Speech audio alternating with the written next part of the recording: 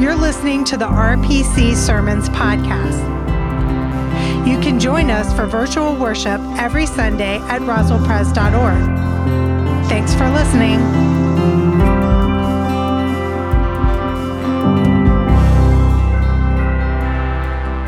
Again, welcome to Roswell Presbyterian Church. It is a joy to be in worship with you this morning. I wanted you to know we're so thankful for your prayers, for the golf tournament. Although you didn't keep the rain away, you did help us raise over $33,000 still for our mission partners, which is just so exciting to see your faithfulness, and it was just such a fun, memorable.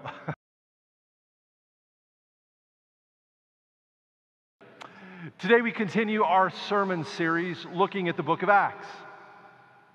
We are better together. We are better together, as Acts says, united in Jesus Christ, in all our diversity, in all of our differences. When we come together, we are better together in Jesus Christ. Last Sunday, we looked at the story of the early church, deliberating on the question if Gentiles had to become Jews first before they could become Christians. The church, thank heavens, decided that you didn't need to become Jewish. You could follow Christ straight away. The church decided that our salvation depends on God's grace, not our good works, not our morals, not our special rituals. It is Jesus Christ's faithfulness to us, not our faith. Okay?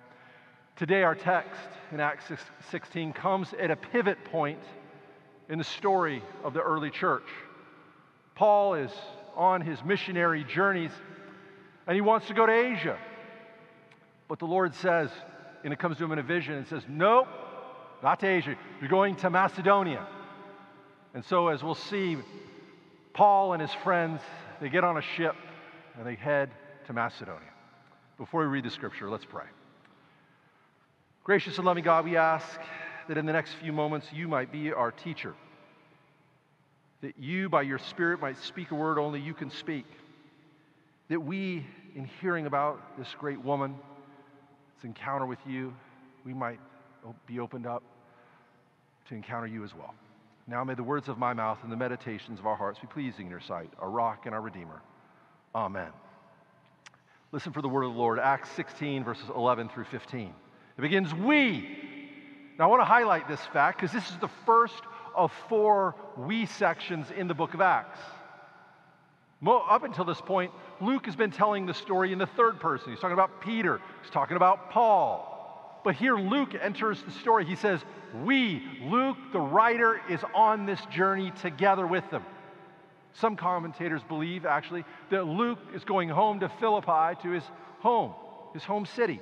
So we set sail from Troas and took a straight course to Samothrace. Samothrace was an island. It had a large mountain on it, and mariners would use it for navigation when they were sailing. And so they're heading towards Samothrace and taking a straight course. And the following day to Neapolis, and from there to Philippi, which is a leading city of the district of Macedonia and a Roman colony.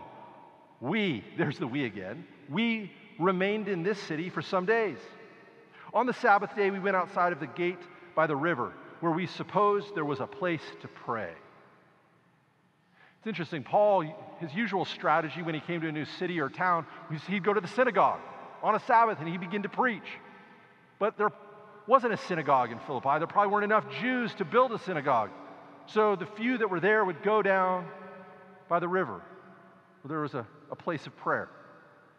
And when they're down there, we sat down and spoke to the women who had gathered there. A certain woman named Lydia, a worshiper of God. Again, we get this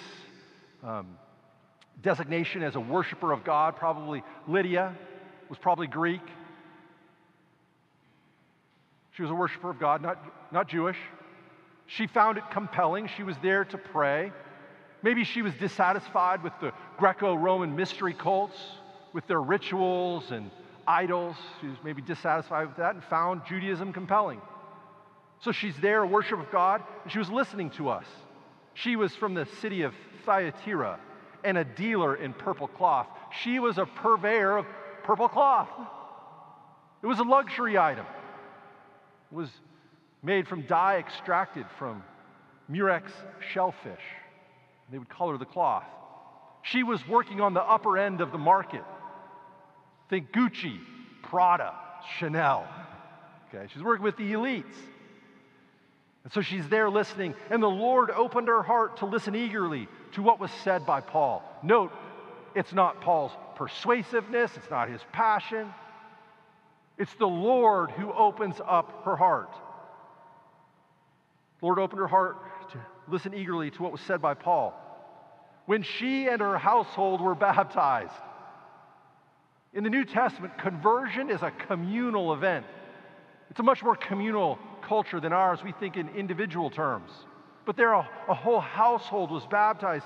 They're converted. And when they were, she urged us, saying, "If you have judged me to be faithful to the Lord, come and stay at my home." And she prevailed upon us. The fact that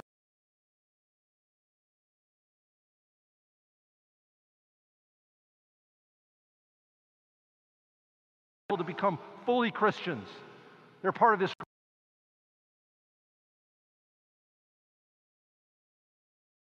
From later on, Paul will write a famous letter to the Philippians, that church in Philippi that he founded. And this woman, Lydia, from the elite of society, has become Christians. She and her whole household. I think about this woman, the river, to the place where they would pray. We don't know why she went down to the river. Maybe she was looking for answers to questions she could not resolve. Maybe she was dissatisfied with the Greco-Roman mystery religions. She'd become successful in business selling purple cloth. She must have been a large home. She was able to have 3 or 4 guests come stay with her at a moment's notice. But maybe success in business wasn't enough. Upper crust of society, folks that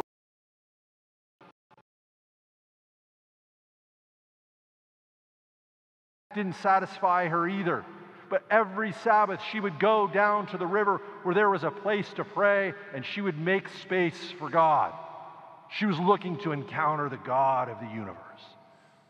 Her faith was unformed and idiosyncratic, and yet she still opened up space to pray. She knew that those who seek shall find space for God to speak. I think Lydia presents a question for all of us. In your life, do you leave a space for God to work? Maybe you get up early in the morning to read your Bible and pray. Maybe you meditate when the kids are taking a nap. Is Sunday worship a priority for you? Or maybe you do yoga and listen for God's still small voice with your leg behind your head. Do you set time aside for God to speak? Some of us get so busy we don't even recognize how busy we really are. I'm reminded of that great scene in that great movie, Dumb and Dumber. Harry tells his friend Lloyd about a conversation he'd had with his girlfriend. He's describing and portraying her as a nagging girlfriend. And Harry tells Lloyd, "Yeah, I called her up. She gave me a bunch of crap about not listening to her or something. I don't know. I wasn't really paying attention." I think many of us have this attitude when it comes to God. We're not really paying attention. But look at Lydia. She doesn't even know for sure what she believes, but she set aside time on the Sabbath for God to speak to her. I think in our culture of busyness, sometimes doing nothing can be the most revolutionary act. The 17th century philosopher and scientist Blaise Pascal called this kind of busyness distraction. He said all of the world's problems can be boiled down to the inability for people to be alone and quiet in their own rooms. Unexamined and thoughtless activity can lead to a lot of problems. Look around. But before Paul ever shows up to share the good news of Jesus, Lydia has prepared time set aside to pray. So I'm going to ask you that question. When do you set aside time for God to speak to you? I don't think that has to mean that God speaks audibly to you, although he may. Rather, God often wants to speak to us through the most common of elements in our lives. I'm reminded of the Swiss theologian. God may speak to us through Russian communism, a flute concerto, a blossoming shrub, or a dead dog. We do well to listen to him if he really does. As you know, one of the ways God speaks to me is through music. I love music, and I know I'm not alone in this. One of the genres I really enjoy is rap music. There's an artist from Atlanta named Killer Mike, and on his first record, R.A.P. Music, he actually talks about this in the intro to one of his songs. I'll quote directly from it. He says, "I've never really had a religious experience in a religious place. Closest I've ever come to seeing or feeling God is listening to rap music. Rap music is my religion. Amen." Now, a number of years ago, I had the honor of preaching at the Atlanta Presbytery meeting, and I quoted those words in my sermon, along with some lyrics. Well, a pastor at the meeting was on Twitter at the time, and he tweeted at Killer Mike, "Rev Myers is not your parents' Presbyterians," is what he said. Drew Ditzel is the pastor who's there. He's a pastor at Kairos Church in Sandy Springs, and Killer Mike tweets back at Drew, says, "What song did he quote from?" Drew says, R.A.P. Music. Then Killer Mike says this, "Salutes Rev Myers. I've always loved the Presbyterians." I kid you not. It's on the internet. You can go see it. "I've always loved the Presbyterians." It cracked me up. Sometimes God wants to speak to us in the most mundane ways. One of my favorite writers is the writer Marilynne Robinson, winner of the National Book Award, the Pulitzer Prize. She tells the story that was transformative for her when she was reading the American theologian Jonathan Edwards in college. Now, most of us probably read Edwards' famous sermon, "Sinners in the Hands of an Angry God." It's a caricature, really, of Edwards' thought. I'd encourage you to read more. But he was brilliant and a sophisticated theologian, probably the only American theologian that even has a chance to get on the top 10 theologians of all time. And Marilynne tells the story about reading Edwards in college, and she comes across a footnote. She's the kind of person that reads the footnotes. It's a footnote about light. Let me read directly from it. These are Edwards' words. "The whole course of nature, with all that belongs to it, all its laws and methods and constancy and regularity, continuance and proceeding, is an arbitrary constitution. In this sense, the continuance of the very being of the world and all its parts, as well as the manner of continued being, depends entirely on an arbitrary constitution. For it doesn't at all necessarily follow that because there was sound or light or color or resistance or gravity or thought or consciousness or any other moment, that therefore there shall be like at the next." I'll explain this to you in a sec. "All dependent existence whatsoever is in constant flux, ever passing and returning, renewed every moment, as the color of bodies are every moment renewed by the light that shines upon them. And all is constantly proceeding from God as light from the sun." What is Edwards saying here? He's saying God has created and sustains creation every moment. Every electron, every proton, every nanosecond, God is sustaining all of creation. He says, just because one moment follows the next, it does not necessarily have to be that way. It's arbitrary. He said, we only believe that because it's out of habit. He says, it's like light. When you walked into the room, you didn't notice the lights were on, you took it for granted. But if I turn the lights off, you would say, oh, I took the lights for granted. And Edwards is saying God is speaking to us through creation by sustaining it. We don't often acknowledge it until it's taken away. And I love that God opens up Lydia's heart to see the light. The Lord opened her heart to listen eagerly to what was said by Paul. This woman defies many of the qualifications of who they would have thought God could speak to. First, she's a non-Jew. She's a woman.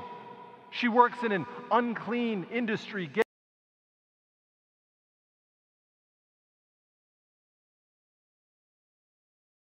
Here, God is speaking to her through Paul. God opens her heart.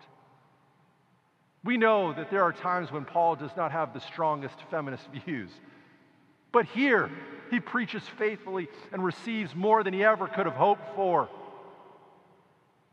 more than he could have wanted. This woman, this prominent woman, society converts and follows Christ. She and her whole household. Didn't expect it. Own song, you can't always get what you want, but if you try sometimes, you just might find you get what you need. In Keith Richards' autobiography, his memoir, he references this song.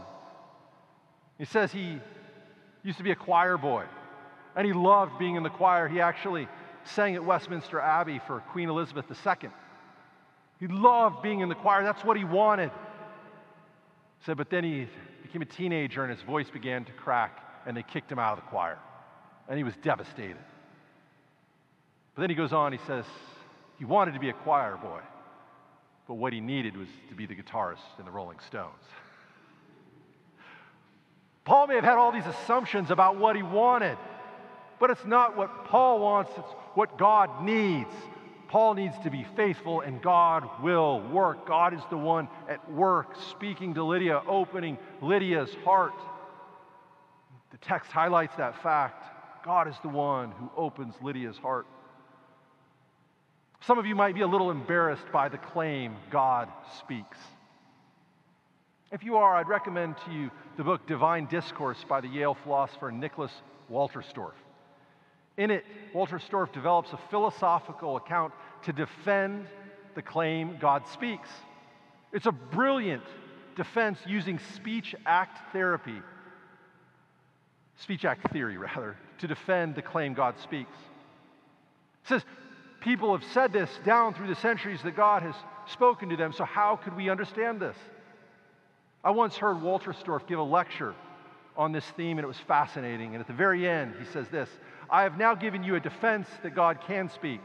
Now, whether if he does or not is an entirely different question. How do we know if God is speaking? Well, primarily and centrally, we know God has spoken through his Son, Jesus Christ.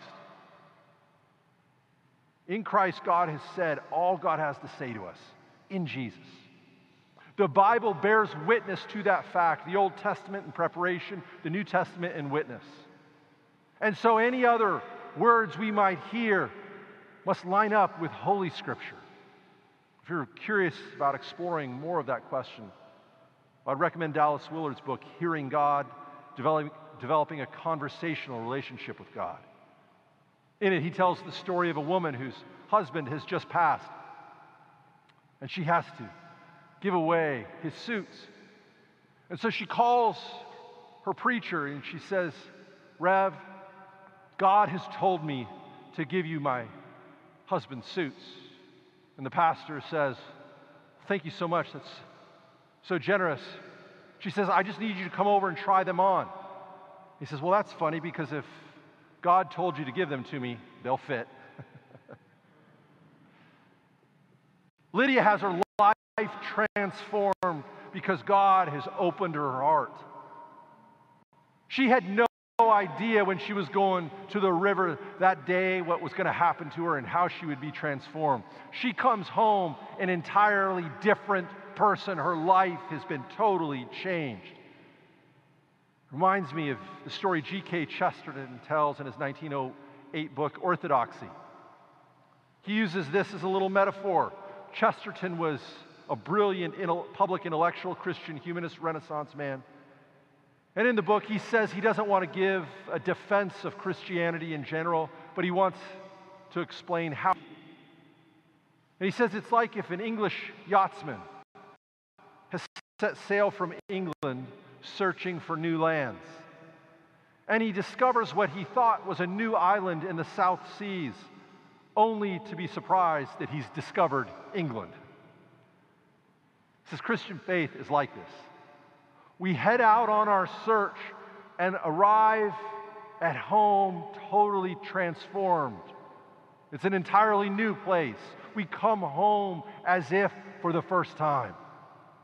And just like Lydia left, could not guess or expect what would happen, she comes home completely transformed.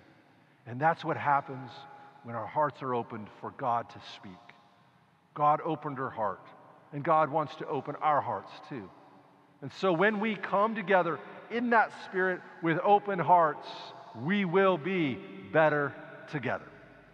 Let's pray. Gracious and loving God, we thank you that you have spoken through your Son Jesus, borne witness to it in Scripture. We ask that you might open our hearts, that we might hear you speak to us, and only we can. Praise you. In your name we pray. Amen.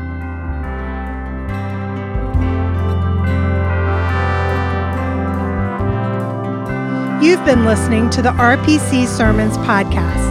Please let us know you're here by visiting roswellpres.org and signing our digital friendship register.